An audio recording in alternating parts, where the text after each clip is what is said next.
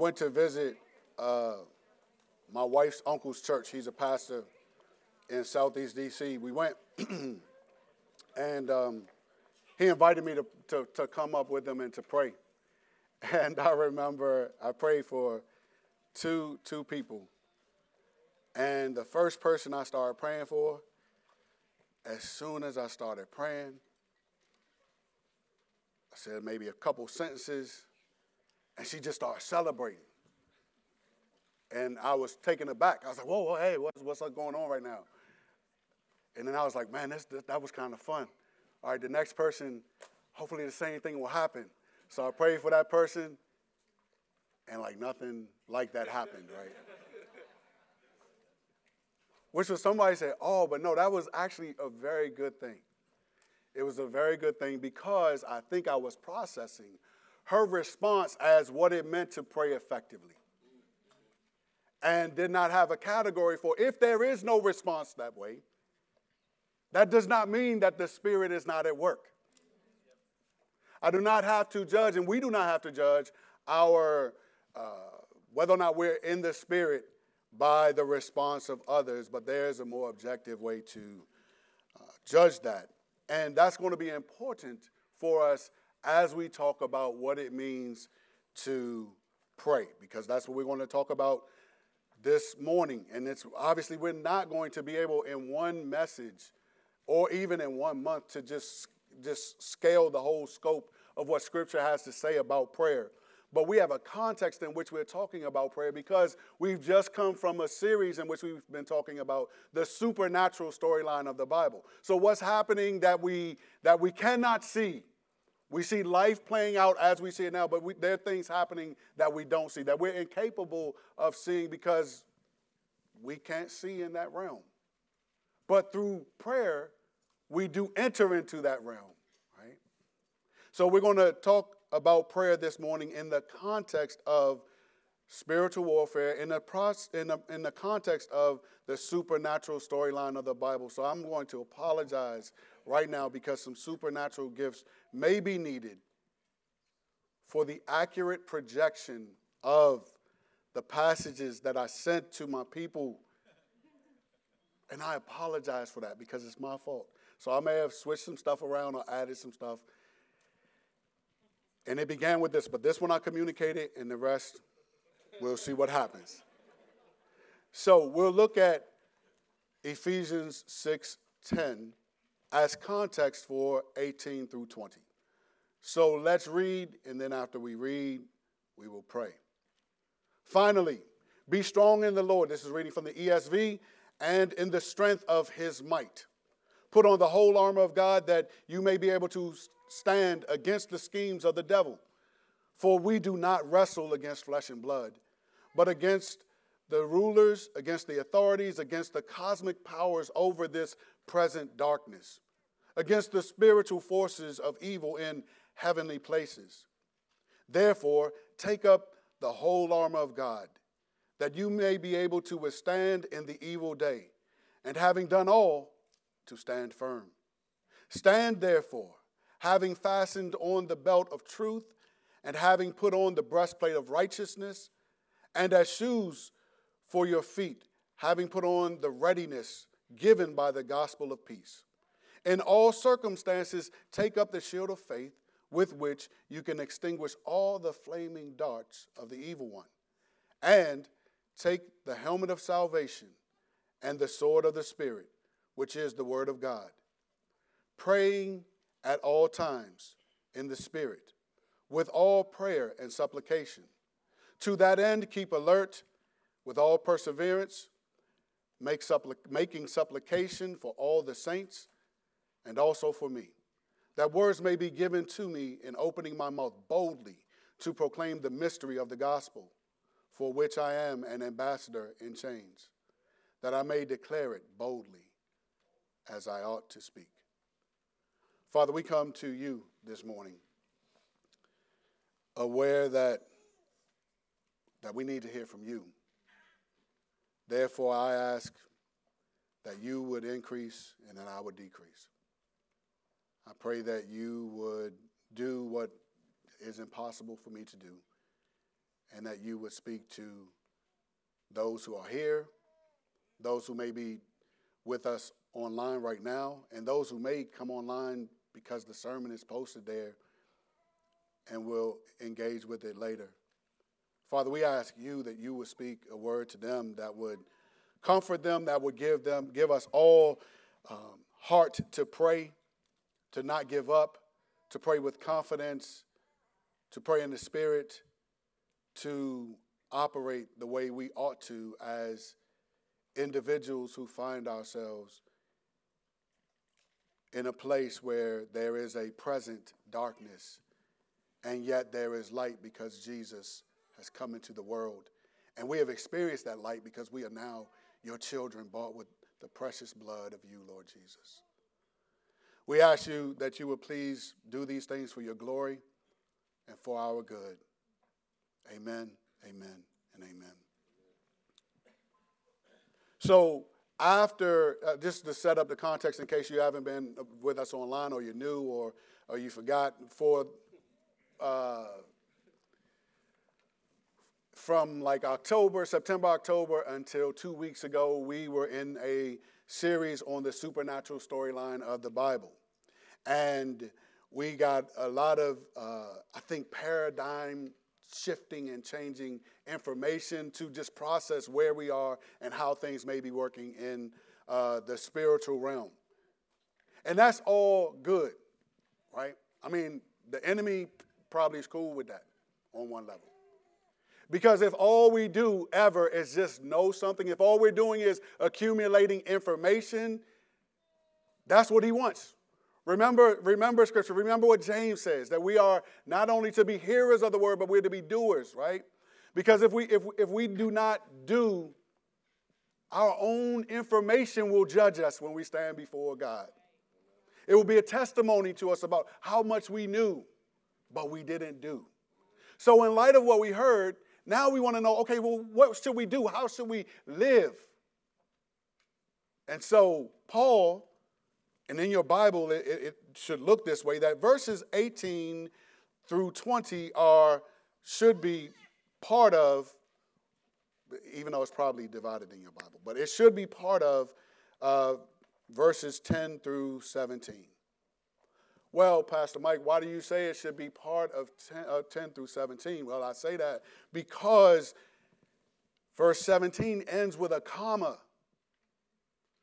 So the progression of thought continues. It hasn't stopped. It's not even a period there, right? So it means that there is, this goes with that, right? So you just pause. You may have like transitioned your thought ever so slightly, but you haven't completed your thought. So the completion of what we've heard about where we are and about who we wrestle against and what our weapons are, what resources we have available, that's all given. But then what do we do with those? Well, first and foremost, we pray. 18, praying at all times in the Spirit with all prayer and supplication is what it says. So what is prayer? We know what prayer is. I know we know what prayer is, but just for the sake of the flow, somebody may be new. Who knows? Prayer is to offer devout petition, praise, thanksgiving, etc. to God. So what's a petition? A petition is a formally drawn request, often bearing the names of a number of those making the request.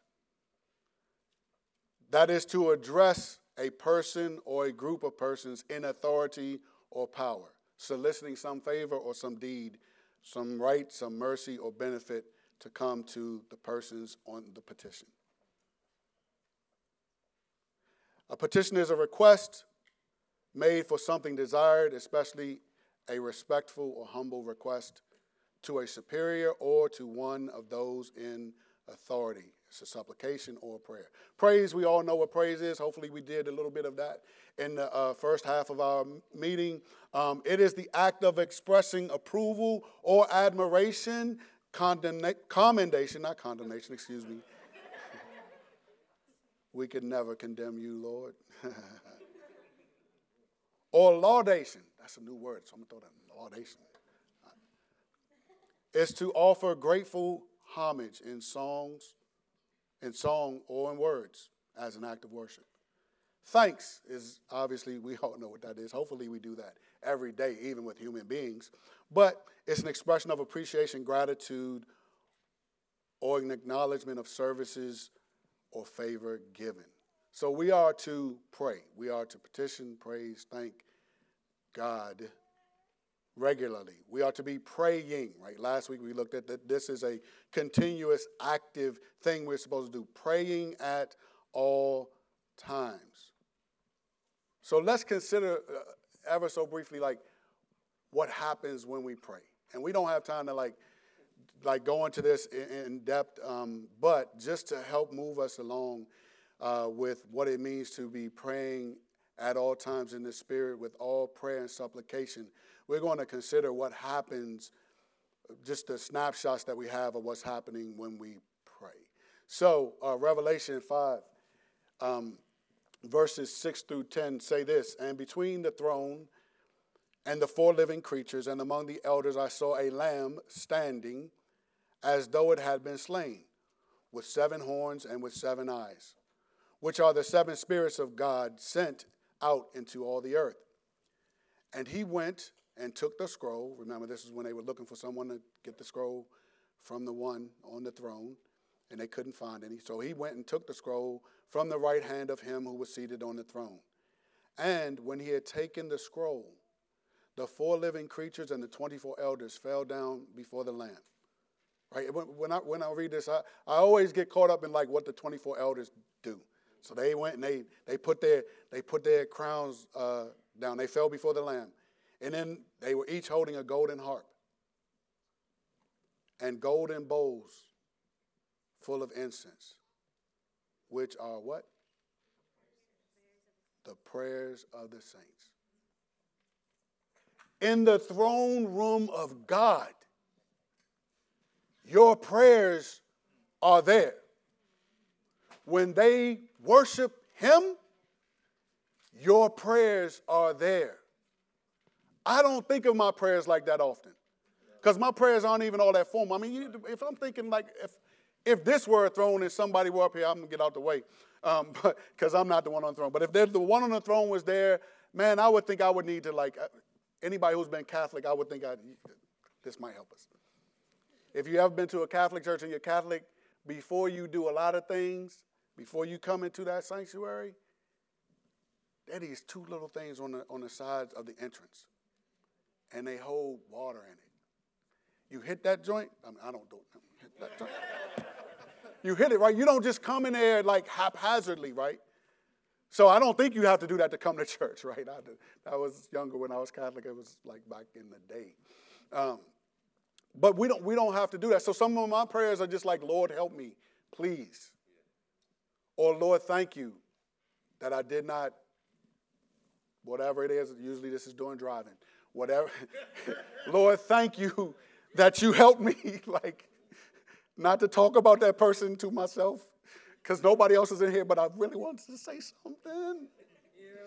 And I couldn't be talking to you. Not that I don't cuss, so it wouldn't be words like that, but it still wouldn't have been how I want to carry myself. I'm not trying to be controlled by the people driving. I'm trying to be controlled by the Spirit of God.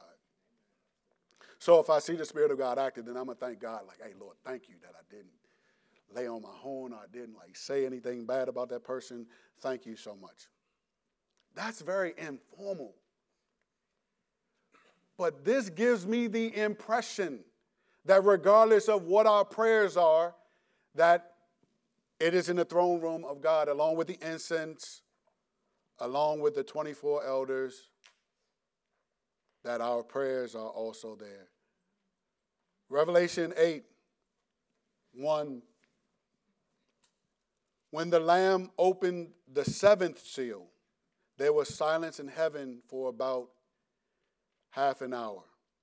Then I saw the 7 angels who stand before God, and the 7 trumpets were given to them. And another angel came and stood at the altar with a golden censer. And he was given, much incense to offer with the prayers of the saints. on the golden altar before the throne. So again, before the throne, on that golden altar, our prayers appear. Our prayers are there.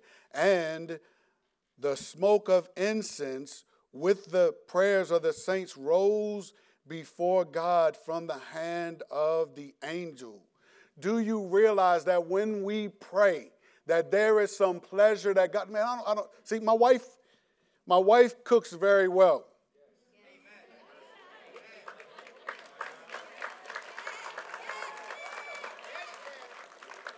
And we're grateful to God for that most of the time.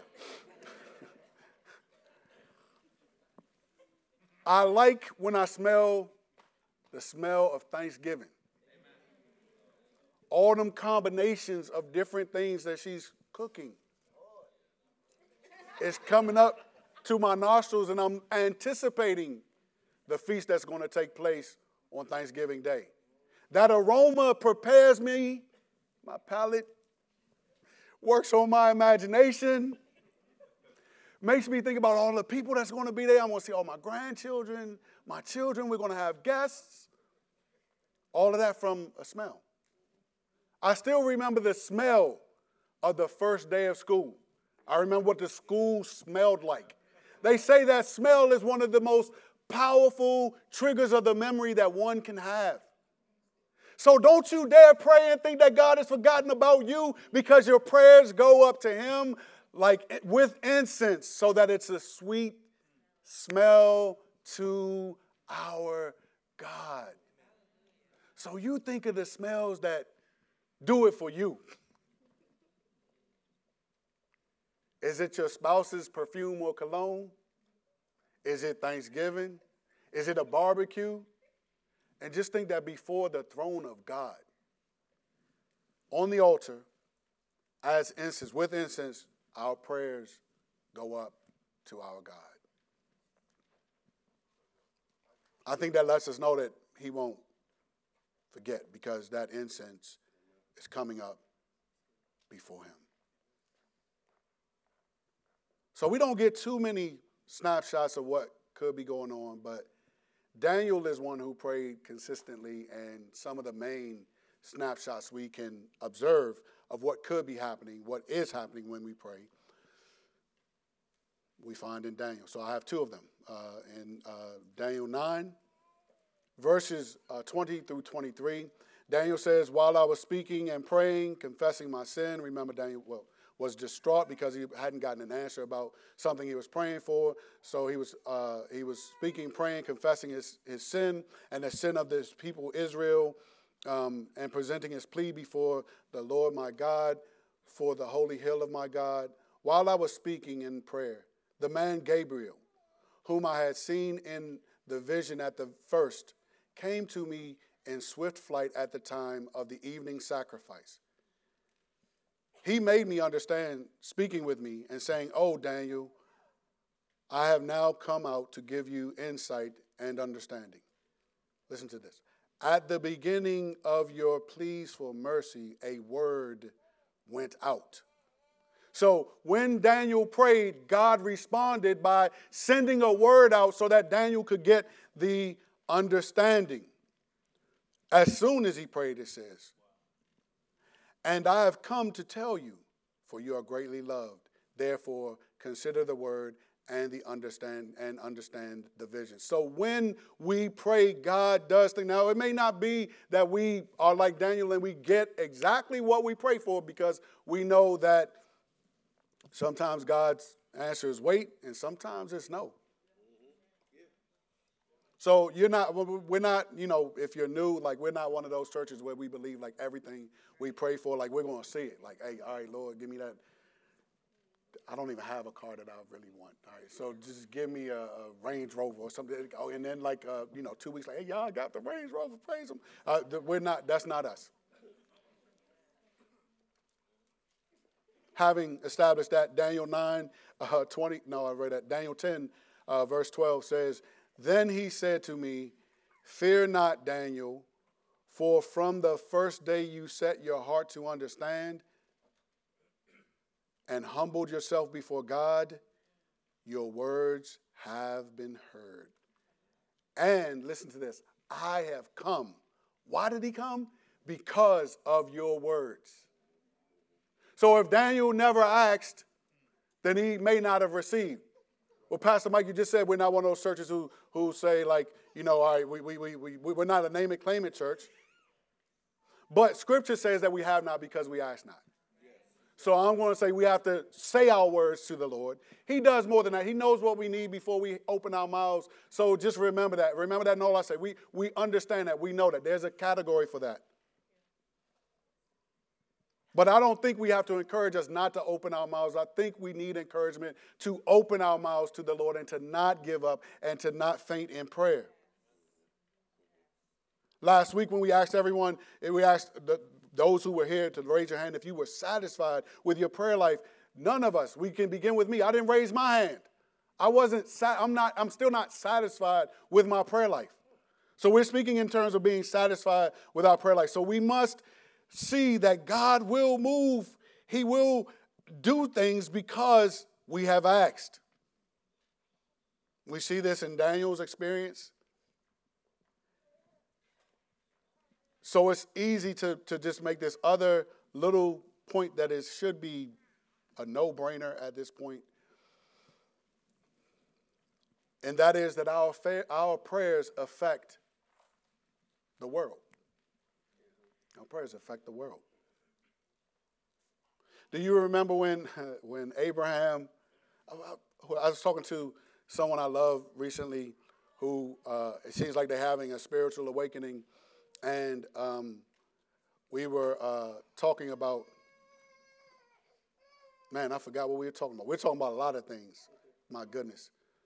But I'm going to just move on past. I'm going to just walk on by, like the song says, walk on by, and go ahead and read the passage. So it'll probably come back. If it comes back at the right time, then I'll share it. If not, man, we just going to chalk that up to like I just had one of those moments. But what we were saying, I knew it would come once I stopped thinking about it. So we were talking about how in the Bible, all of the heroes,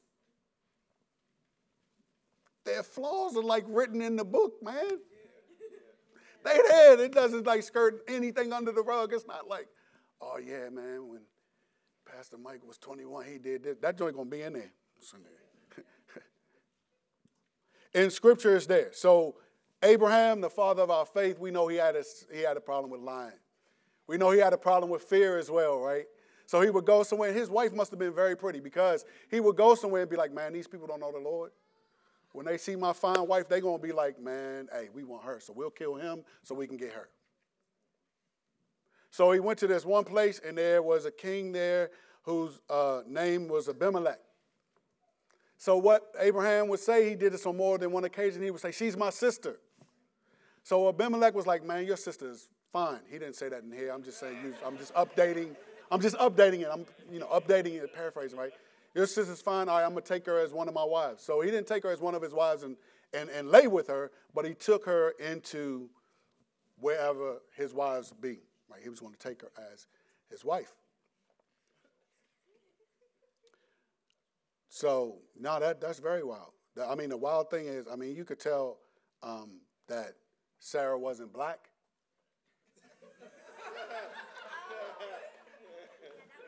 Because she'd be like, ain't no way I'm saying I'm your sister. What do you think this is? I'm your woman. Now, we can leave now. We don't have to stay here. But I'm not saying I'm your sister. There will be no cooperation whatsoever. None whatsoever. So from there it says, this is a lot. Okay, I'm not going to read all this. Okay, all right. So we'll pick up we'll pick up at verse 8. So Abimelech rose early in the morning and called all his servants. No. We got to be, I'm sorry. We're not going to start at 8. We'll start at verse 4. Now Abimelech had not approached her. So he said, Lord, because the Lord's coming for him. The Lord is coming for him because he's taking Sarah as if she is his wife rather than Abraham's. The Lord knows whose wife she is. So he said, the supernatural storyline. Abimelech, like it reminds us, say these things could just help us see how God works. So God, in ensuring that his promise to Abraham regarding his son Isaac is not tainted in any way, shape, or form. This is wild because he's not going through the man of God, Abraham. He says it's his sister. And then at the end, in the middle of verse 2, it says, Abimelech, the king, sent and took Sarah. But God, see, God couldn't talk to Abraham, so he talked to Abimelech.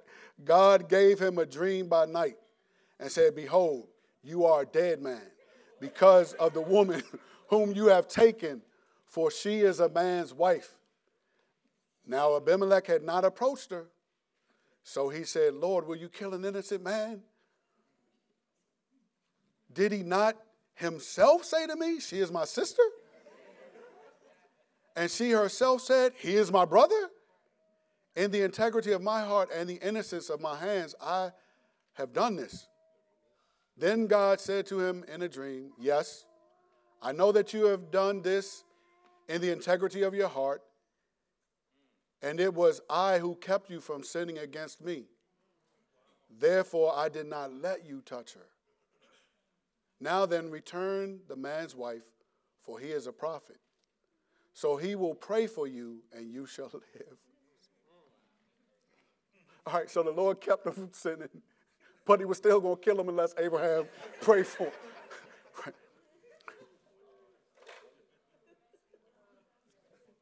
God is serious about his promise, though. He doesn't want it to be Abimelech's child that Sarah has. Right? But if you do not return her, know that you shall surely die, you and all who are yours. So Abimelech, early in the morning, probably about 4 o'clock a.m., rose early in the morning and called his servants, all his servants, and told them all these things. And the men were very much afraid. Then Abimelech, he calls to Abraham. He tells him, hey, man, you said you deceived me. And then look, this verse 14.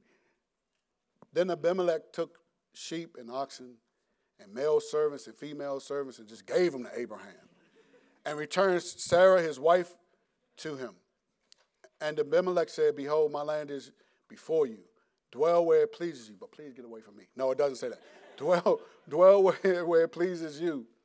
To Sarah, he said, behold, I have given your brother 1,000 pieces of silver. 1,000 pieces of silver. He probably said it funny too.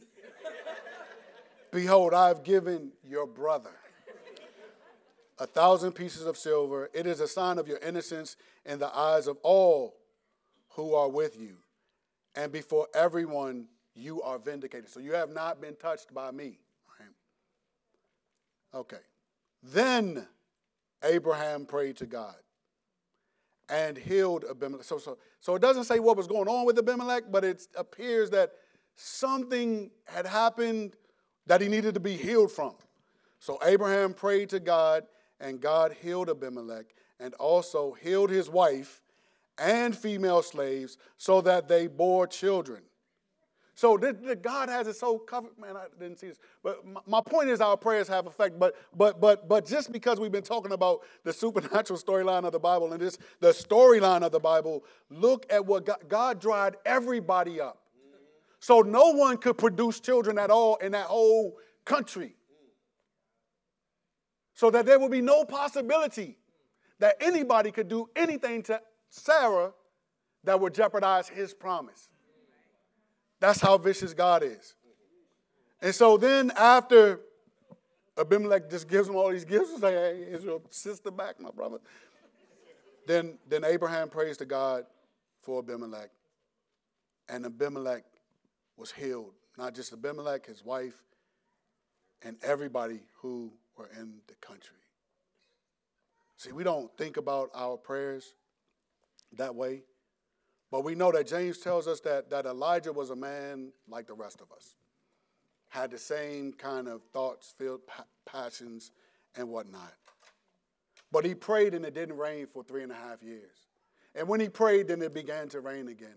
And he used Elijah as an illustration that to get to the point where he would say, the effectual, fervent prayer of the righteous person avails much.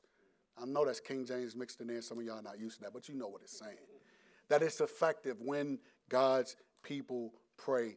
Therefore, prayer is one of the spiritual weapons as well. It is as well.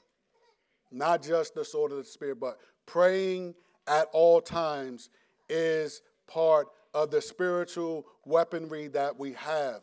So when you think about this, when you think about trying to do what Paul is calling the Ephesians to do, he's went through all of the weapons and he says, all right, praying at all times. Like, how does one pray at all times?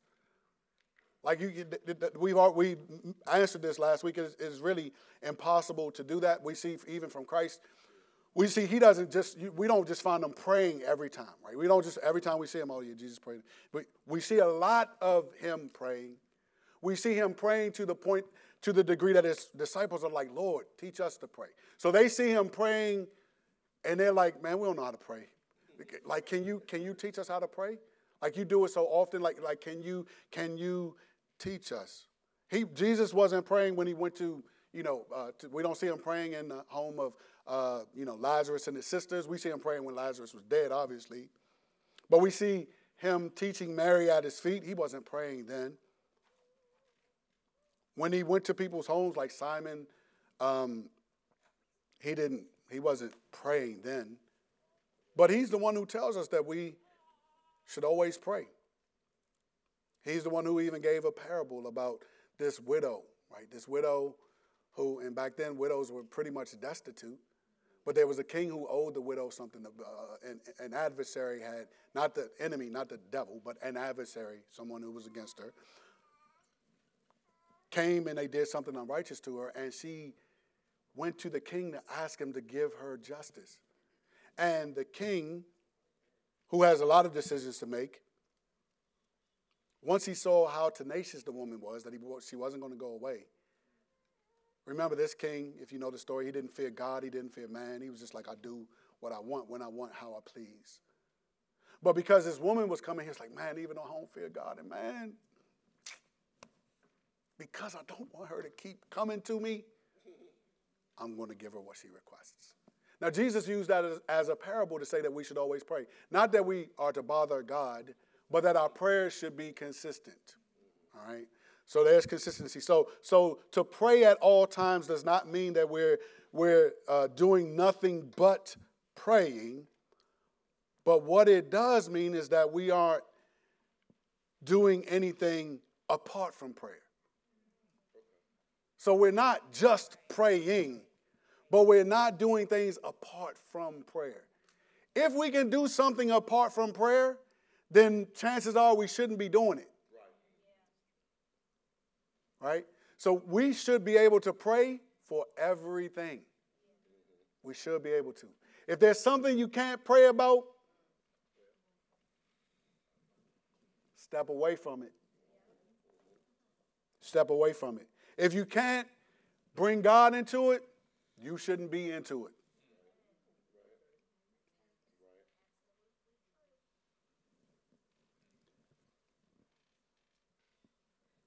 But we should pray at all times, meaning we should be characterized by prayer.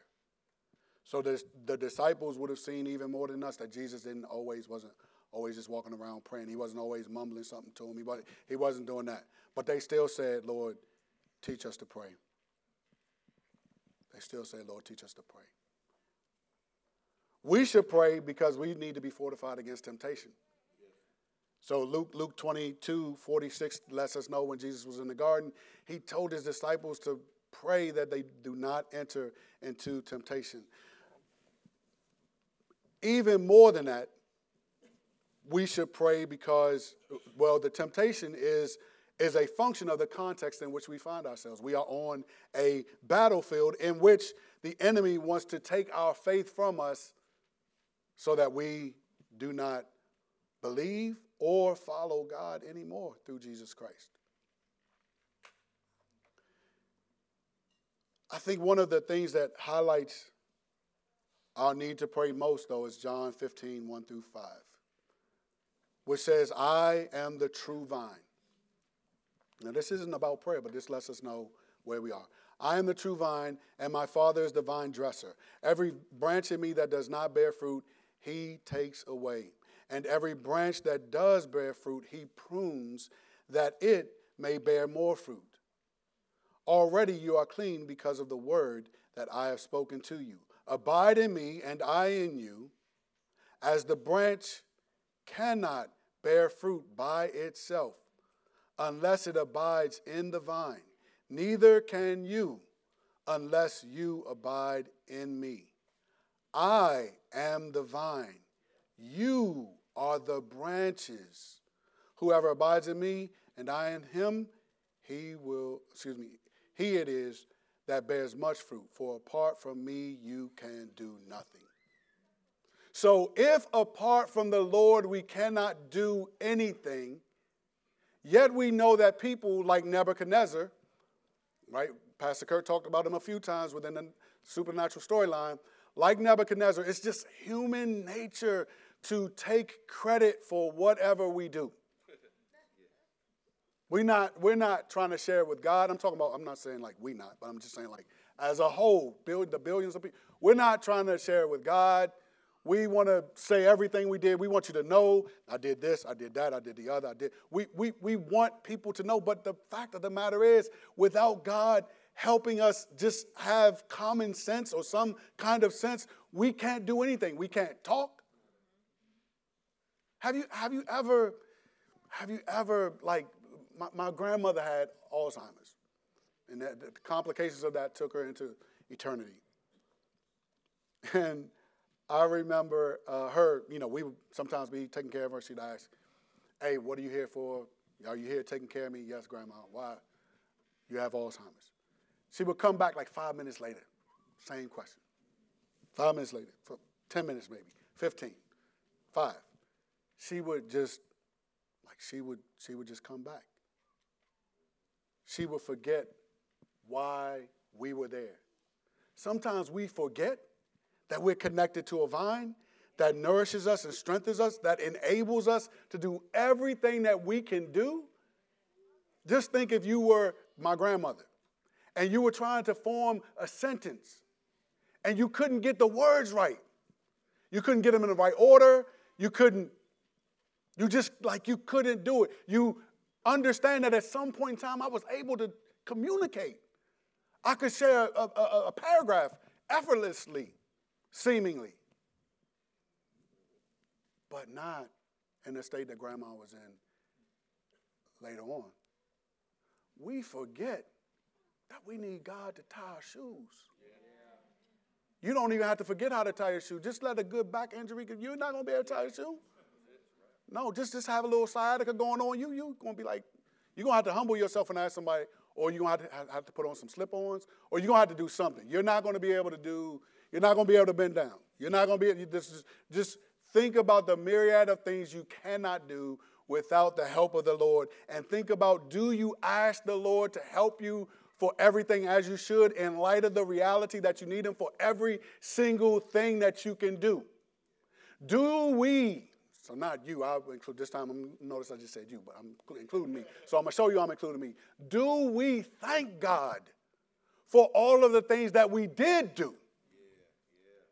Do we say, Lord, thank you that this conversation that was moving in the direction with my wife that would have ended up in an argument right now, or just at least a heightened sense of something. It didn't go in that direction, Lord. Thank you. I don't care if it was you using her or me. Just thank you.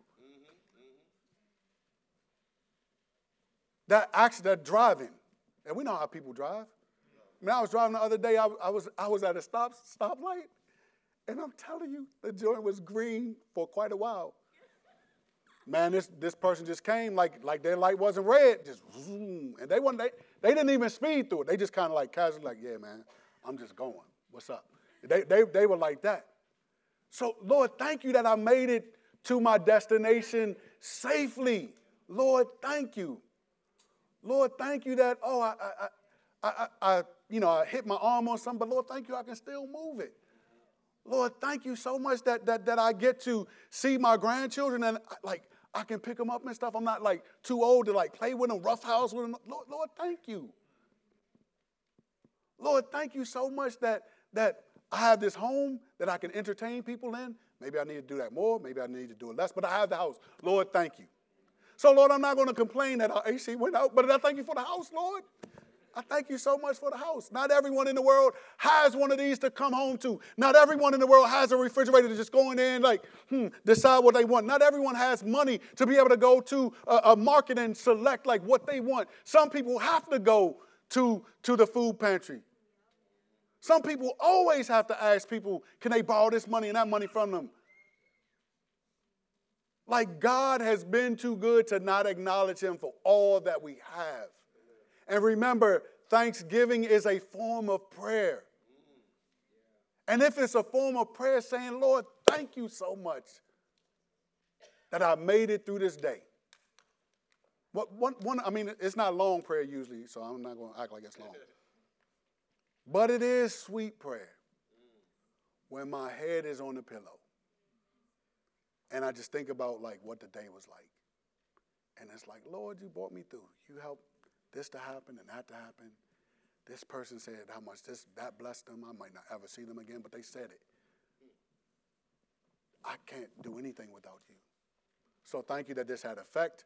But thank you that you brought me through it. I'm still here. And unless you call me to you, I normally don't say this. So I think it sometimes, but not consistently. But if I live to see tomorrow, I get to do it all again. Lord, thank you. Why do that? Because I'm aware that without him, I can't do anything. So the slightest thing, whether it's impressive to you or not, is that, Lord, you've allowed me to reflect your glory in these ways this day. And just remember that all of humanity, right? We believe this. We were created in God's image to have impact. And we're going to have impact one way or the other, right? So some people have impact in terrible ways. But if we have impact for good, man, we should be thanking God because apart from God, we would be those who are having impact in bad ways.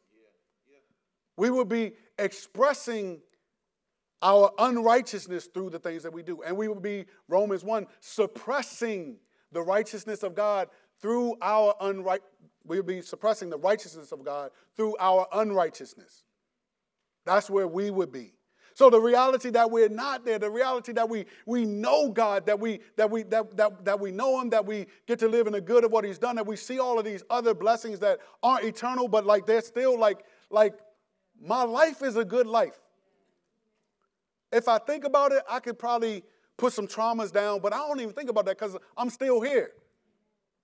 Why am I still here? Did I make myself still? No, I didn't. I know people just same demographic, same age, all of that's not here. So I try to call that to mind so I can remember I have something to be thankful for. So I can remember that God is the one who's brought me to where I am. So that I can remember that without him I can do nothing. If I didn't sustain my life, if I can't do that, just think let other passages function for you as well. So Matthew 6, where it talks about not worrying about anything. If we can't even change one hair, well, we can with some dye, but we can't change it fundamentally. We can't change one gray hair back to black, and it stay that way. They trying real hard. They might eventually be able to do that on some level. But if we can't do that, then we're not supposed to worry. So if we didn't have to worry, even not having to worry, you think about the number of people who have to worry. I'm not even talking about our first world level of anxiety. So I'm not talking about that. That's a different conversation. I'm talking about the globe.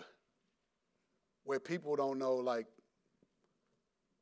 where they're going to sleep tonight, where they don't know where their next meal is coming from. I'm talking about that. And then there are the legitimate, there's some first world anxieties as well, right? I mean, if you have money, you might be scared of losing money. Like, that's a legitimate, yeah, and I heard that Maryland is the 4th most expensive state to live in, so then there's that. There's that. So we pray at all times because there's so much to pray for. The prayer doesn't just have to be a petition. The prayer can be a prayer of thanksgiving. The prayer can be an acknowledgement of just what God has done. And that's a way that helps us to pray at all times, to be praying at all times. But verse 18 of Ephesians 6, it doesn't, I'm not even past the first comma. Praying at all times in the Spirit. So in the Spirit, what does that mean? It's only mentioned 3 times in the New Testament. So 1 Corinthians 14:15. Paul's talking about speaking in tongues and the order within the corporate gathering. He talks about the primacy, or what should be the primacy of prophecy, which is, you can understand prophecy spoken in your language. He says, what am I to do? I will pray with my spirit, but I will pray with my mind also.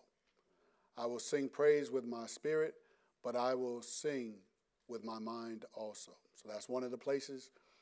The other place is, King James says pray in the Spirit, so he's not with, but same concept there. Jude 20 and 21. But you, beloved, building yourselves up in your most holy faith, praying in the Holy Spirit. So it's there. And then our passage, praying at all times in the Spirit. So we have to conclude that there's not much to work with in terms of like, okay, exactly what does praying in the Spirit mean? So because of the context of 1 Corinthians 14 and what Paul was talking about, people oftentimes think that means like praying in tongues. As I mentioned last week, I don't believe that that's primarily what it's talking about. But the confusion also is not just because it's mentioned 3 times, but then if we look at other instances where people seem to be in the Spirit, like it's kind of wild, right? It's John in Revelation 4 saying, after this I looked and behold a door standing open in heaven, and the first voice which I had heard, the one in chapter 1, speaking to me like a trumpet said, come up here and I will show you what must take place after this. And then he says, at once I was in the Spirit, and behold, so he was in the Spirit then, right? So it's like, okay, does it mean that that's what's supposed to happen? He has a few of these in the Spirit moments. So in 17, 1 through 3, it says, then one of the 7 angels who had the 7 bowls came to me and said, come and I will show you the judgment of the great prostitute who is seated on many waters, with whom the kings of the earth have committed sexual immorality. And with the wine of whose sexual immorality the dwellers on the earth have become drunk. And he carried me away in the Spirit to a wilderness, and I saw a woman sitting on a scarlet beast that was full of blasphemous names, and it had 7 heads and 10 horns. So he was in the Spirit, and he sees that. He was in the Spirit, and he goes up to heaven. And then in 21, 9 and 10, it says, then came one of the 7 angels who had the 7 bowls full of the last 7 plagues, and spoke to me, saying, come, I will show you the bride, the wife of the Lamb. And he carried me away in the Spirit to a great high mountain, and showed me the holy city, Jerusalem, coming down out of heaven. Ezekiel had an experience in 3:12. Then the Spirit lifted me up, and I heard behind me the voice of a great earthquake. Blessed be the glory of the Lord from its place. And then, so we have these instances where you see people are in the Spirit. So 18, again, 6:18 of Ephesians, praying at all times in the Spirit. We've already established that Jesus wasn't always found praying. He wasn't like the if you've seen, all right, I'm sorry, another movie reference. I'm sorry, I've seen a lot of movies. How many people have seen this movie called Golden Child? The Golden Child. So way back in the day. Okay. So not many. So there's this movie where there's this child who's like a special child who's being held by these dark forces. And around the child are these monks, and all they do is they sit around and they just be like, and they're just like praying to whoever they pray to, and that's all they're doing. And that's supposed to like be like him being in prison, right? Well, actually, he might be in a cell. But anyway, regardless where he was, they're around him and they're praying like that, right? They're like that. So we're not like them. We're not like all the time, Lord's my shepherd, I shall not want you. We don't have a rosary with us, back to California. We don't have a rosary with us and taking the beads and like just walking around, praying all of the time, but yet we're supposed to be praying at all times. So we've already established that we're not. It doesn't mean that we pray at all times. And these people who are in the Spirit, it seems like it's definitely like an experience, right? It's not something that's happening all of the time. Therefore, they account it that way in Scripture.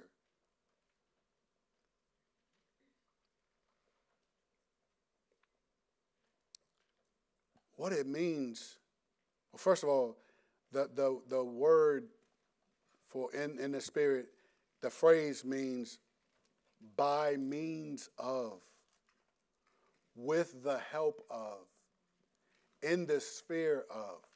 So what does it mean to do anything by means of the Spirit? Like, what do you use to like judge whether or not I'm in the Spirit? Are you like me with it was the people I was praying with, they were two women. Are you like me? And in that prayer time, pray, celebration. Whoa, that must be the Spirit. That's what I'm thinking. I'm like, all right. Next person, I pray.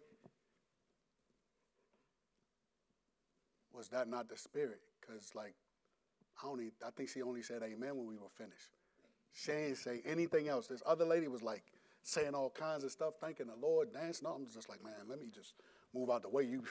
So that was the difference. And it was like in a moment of like maybe like 3 minutes at the most, right? And as I mentioned earlier, I don't think one or the other was necessarily not by means of the Spirit. If it was in the Spirit, by means of the Spirit, it wasn't like it wasn't without the help of the Spirit.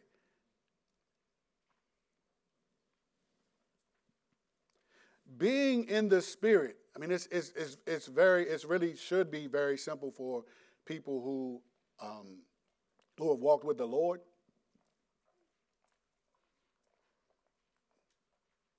Because it's not that simple. I remember once when I was in Korea, there were these, when I was in Korea, I was like 18 years old, right? So everybody was older than me, pretty much. And the church I went to, definitely everyone was older than me then. And there was some real like heavyweights, and it was like a very, very, very charismatic church that we were going to, maybe even like Pentecostal. And so I remember, not knowing there are ways where you can like interact with situations where you might feel like the Spirit of God is like encouraging you to do something, or you might have the confidence that God's Spirit is with you. And then there are other times that you don't, right? Or you don't know. I like that you don't know. I like that the best. Me, I personally like that because then I'm not like I was with those two prayer situations. Then it's just like, Lord, it is whatever it is, and you'll make it known. That's good. I don't even have to say, I'm going to tell you, if you always have to say this, thus saith the Lord, or you always have to like point to like this is God speaking right now, then I'll tell you with me, I'm probably not even going to listen to you. I'm sorry, I'm going to listen to you because my mom told me to listen to people. So I'm going to be cordial.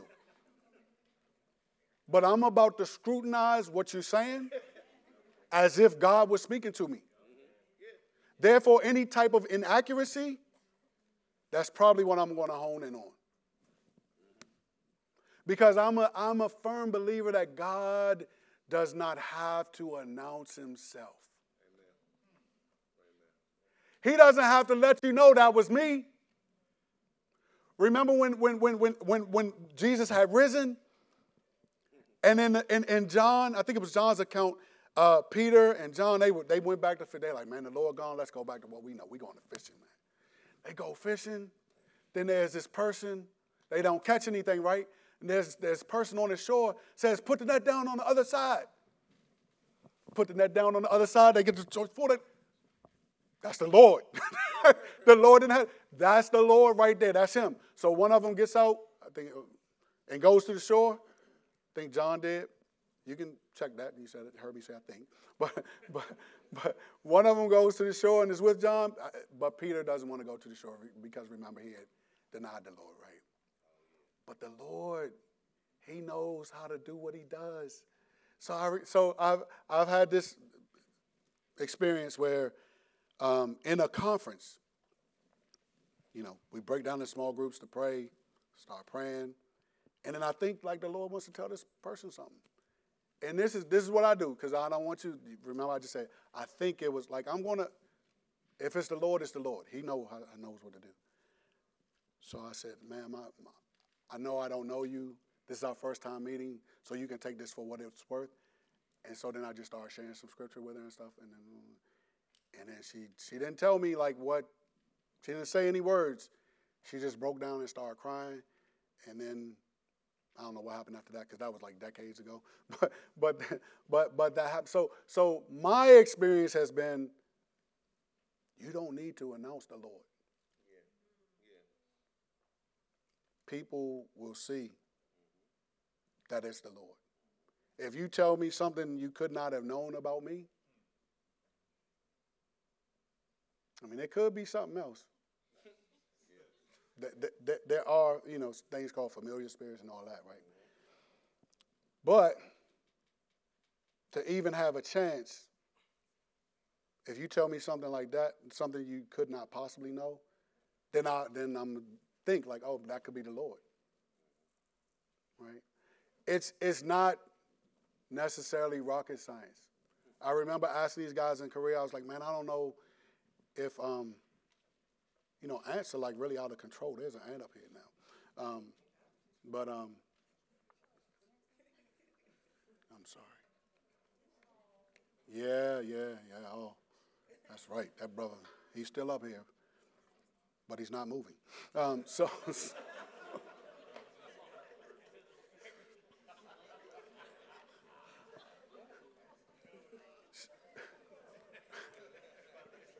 sorry. He's slain in the spirit. It's like, no.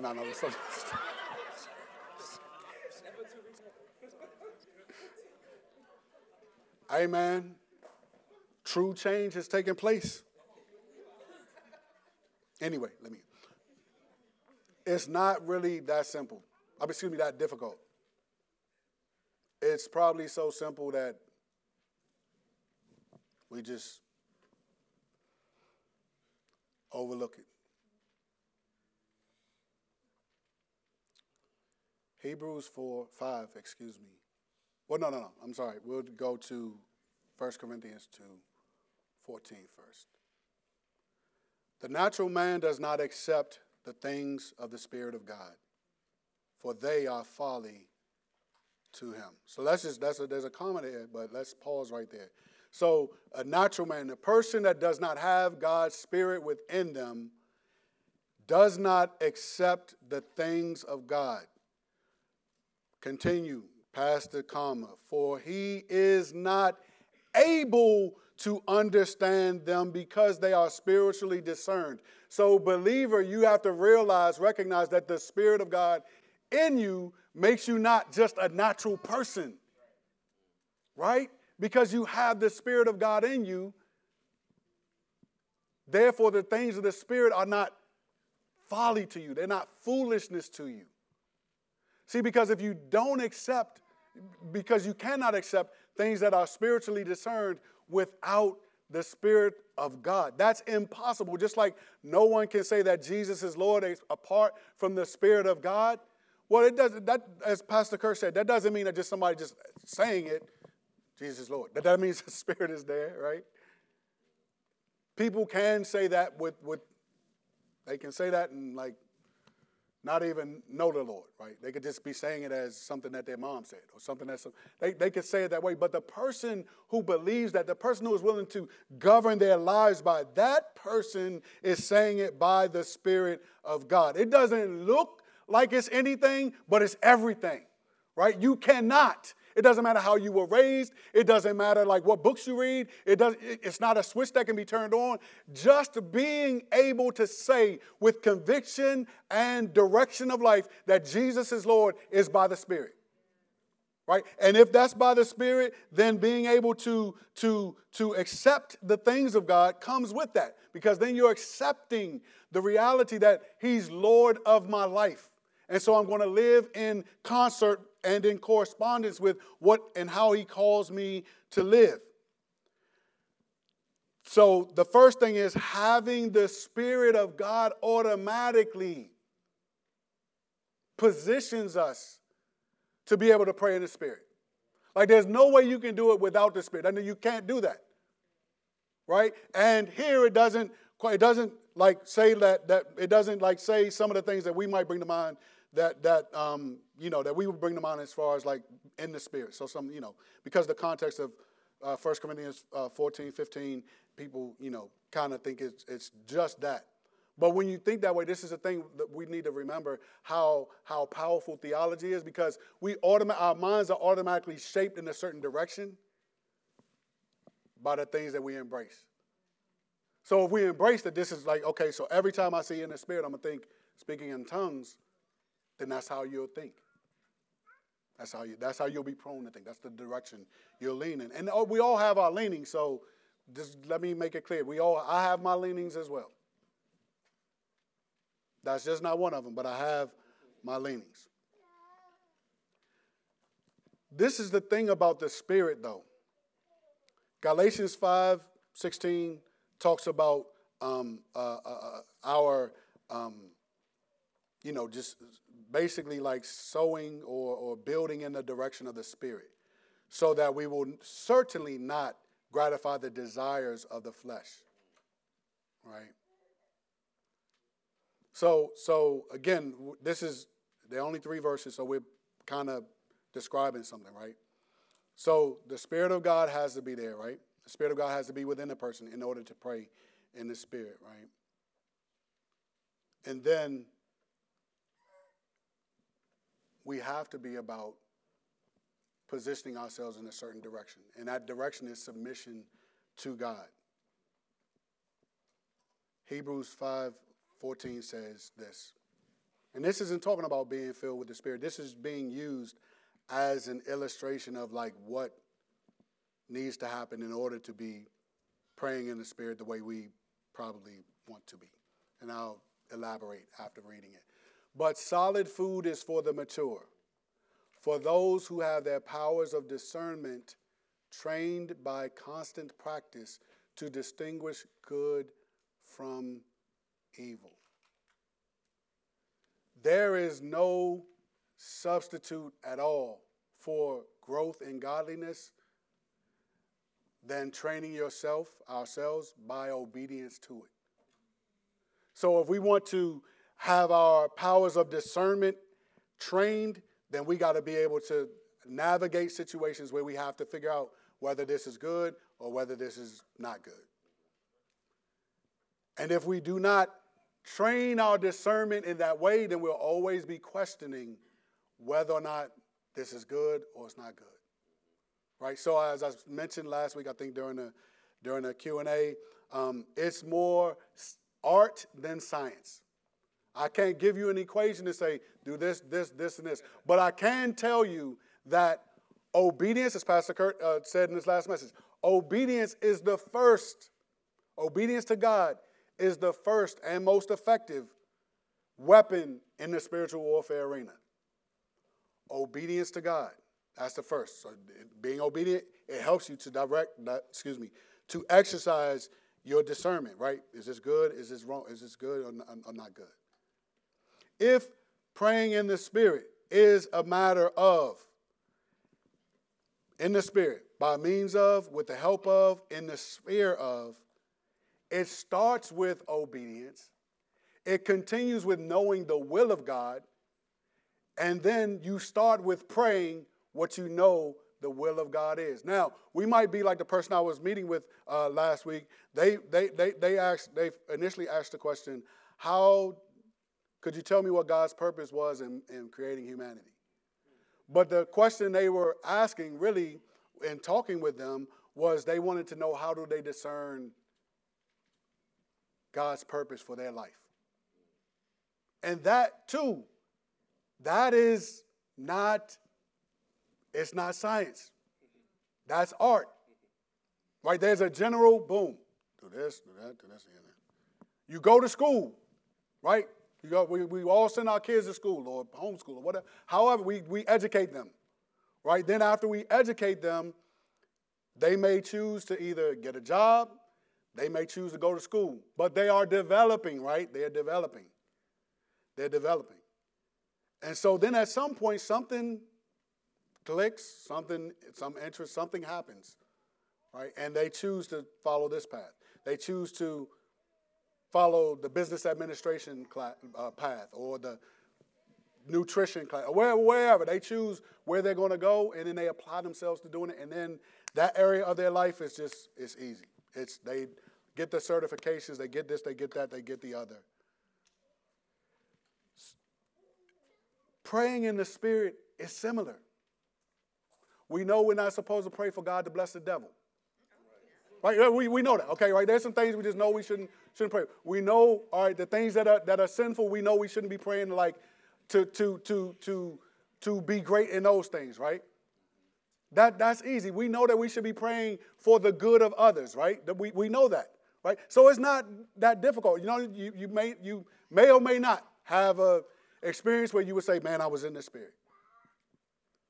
That's okay. We're not talking about an experience. We're talking about by the means of, with the help of, in the sphere of. So praying in the Spirit is more of the direction in which you're praying, not a formula for how to pray. It's not a formula for that. And I'll close with this thing that may be a little bit more helpful for you. And this is from Got Questions. Y'all know Got Questions online? What is praying in the Spirit? Praying in the Spirit is mentioned 3 times in Scripture. We've already mentioned that. So I won't read all of those. But this, the Greek word translated pray in can have several meanings, several different meanings. It can mean by means of, with the help of, in connection to. So praying in the Spirit does not refer to the words that we are saying. Rather, it refers to how we are praying. Praying in the Spirit is praying according to the Spirit's leading. I cannot tell you how God leads you. That's not even my role.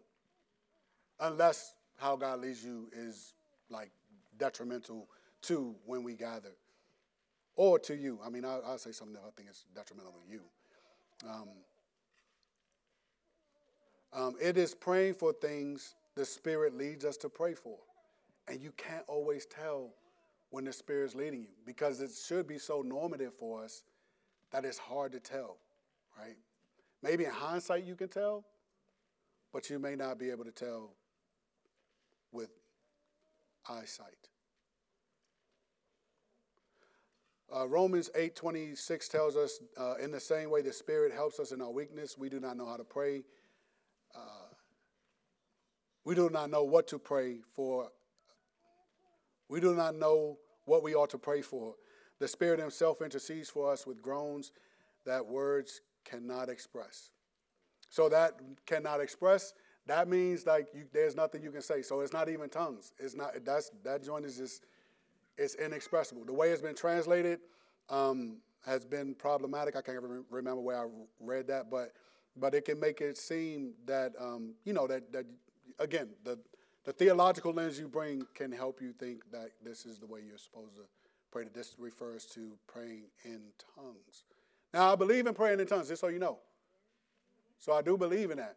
But I don't think that is not what's primarily being spoken about here. Some, I'll continue, I'll finish up this paragraph they have. Some, based on 1 Corinthians 14:15, equate praying in the Spirit with praying in tongues.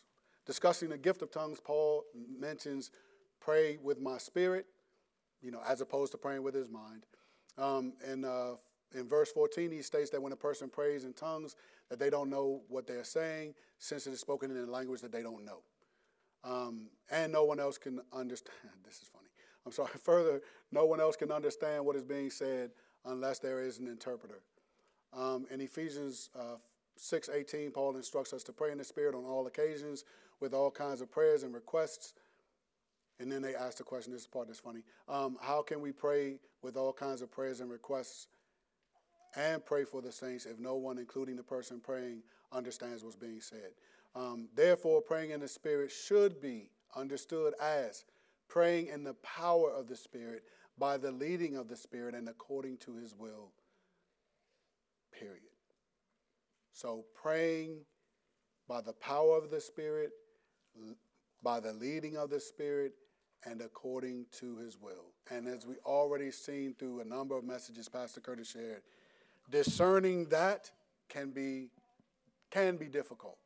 But I do believe that if the more we pray, the more we'll see. So Hebrews 5:14, the more we see, the more we participate, the clearer things will become in terms of am I praying in this by the power of the Spirit? I've had times where I think that's happening right now. Do I know? I don't know. Maybe I just felt good. Maybe I just, maybe that happened. I don't know. But I know this, God has it, because that's who I'm praying to. So Lord, we pray to you even right now. We ask you that you would please help us to be those who are participating in prayer at all times, and that we're praying in the Spirit, and that we're praying for all of the saints, that we are navigating this world not in our own strength, but with the strength and the power that you give. We need you. And so we thank you and we praise you for giving us yourself and giving us your Spirit so that we can live in a manner that is worthy of the gospel, so that we can please you in things that are obvious and in ways that we're not quite clear on, and that we can take risks in faith for you, Lord, and we can pray for things that could be a little seemingly intimidating to us, but we're not praying to us. We're praying to you. So, Father, I pray that throughout this week you would help us to pray. I pray that you would help us to have confidence when we pray. I pray that you would help us to remember where our prayers are in heaven, that you would help us to remember that you act upon our prayers. Thank you, Lord, for this understanding. Thank you for your grace and your mercy. Thank you for all the good things you have given us as a church, as individuals. We praise you and we thank you in Jesus' name. Amen. Amen. Amen. All right, so to close us out, I just want to, I'm not going to do it. We're not going to do it. To close us out, I just want to say, can we please take up the chairs for us? There are no questions in now, so we're not going to, it's a little after 12, that clock's fast.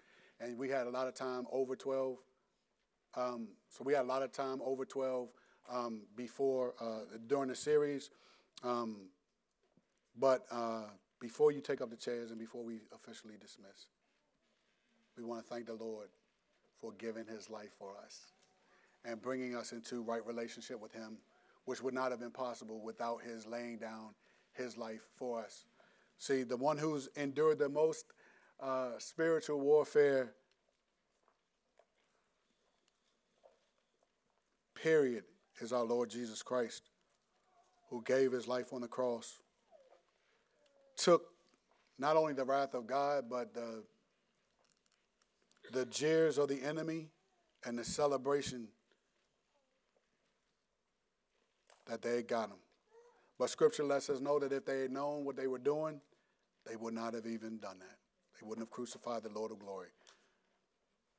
The Lord knows what he's doing. He even uses our enemies to take us to where we belong, especially to take us to Christ. So we take the wafer, which represents the body that was broken for us, and we eat it. Thank you, Jesus.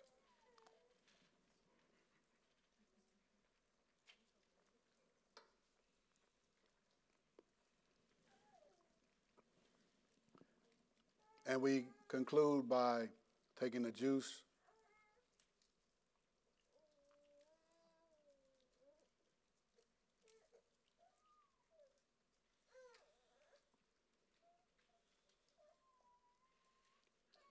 Which represents his shed blood for us, and we drink. Father, again, we thank you and we praise you. Thank you, Lord Jesus. Thank you, Holy Spirit, for drawing us and being with us in our prayers and interceding when we don't know how to pray as we ought. In Jesus' name we pray and we thank you. Amen. Amen. Chairs. All chairs on the wings.